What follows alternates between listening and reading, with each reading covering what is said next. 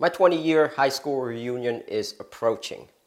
As of the time of this filming, I'm unsure if I can attend due to my coaching schedule and the long distance I have to travel. But if your high school experience meant something to you, I wanted to share my 10 tips for surviving your high school reunion. 1. Show grace. Let's get this out of the way first. We were all awkward in some respects in high school, including the cool kids. We were all troubled to some degree, including the good kids. You might have been bullied. You might have been the bully. You might have been both. We all went through some things. High school can be the best of times. High school can be the worst of times. Hopefully, 20 years later, we have all grown, matured, and got better amidst the present challenges of life. Nobody wants nor needs to explain their past high school behavior 20 years later. Forgive all. Leave all the nonsense in the past and focus on the goodness in everyone today. 2. Talk to anyone.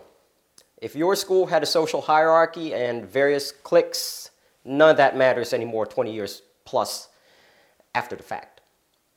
3. If you had a good time in high school, reminisce about these times with your friends.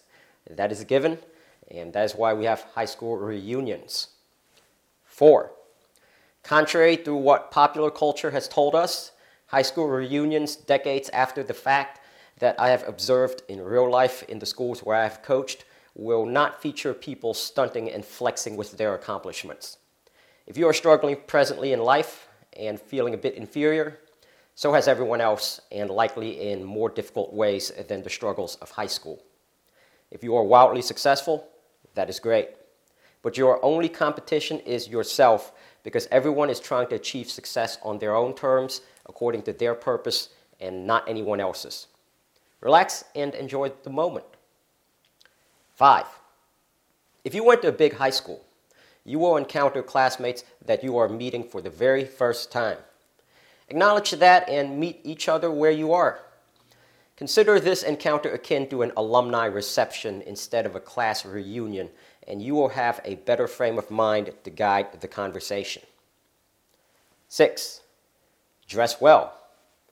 Depending on how formal or casual the event is, dress well for the occasion. You will meet friends, acquaintances, and even new people 20 years after you shared the same space together. You will make a first impression all over again. Make it good. 7. Separate the school from the people. We like to think that a school's legacy is bigger than any one individual, but the reality is that personnel is policy. School personnel in the years since your graduation may have made decisions that cause you to no longer support the school so as to hold them accountable. You have the right as an alumnus to speak out against the direction your school is taking. But don't discount your classmates because of the decisions of school administrators today. 8. Perhaps you felt mistreated by teachers, coaches, or administrators back when you were in school. People did you wrong, not the school. It was certain people at the school at that moment who mistreated you and gave you feelings of bitterness. Chances are those teachers, coaches, and administrators are not working at your school 20 years later.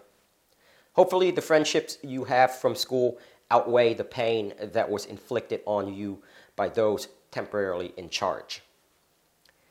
9. Grow your network.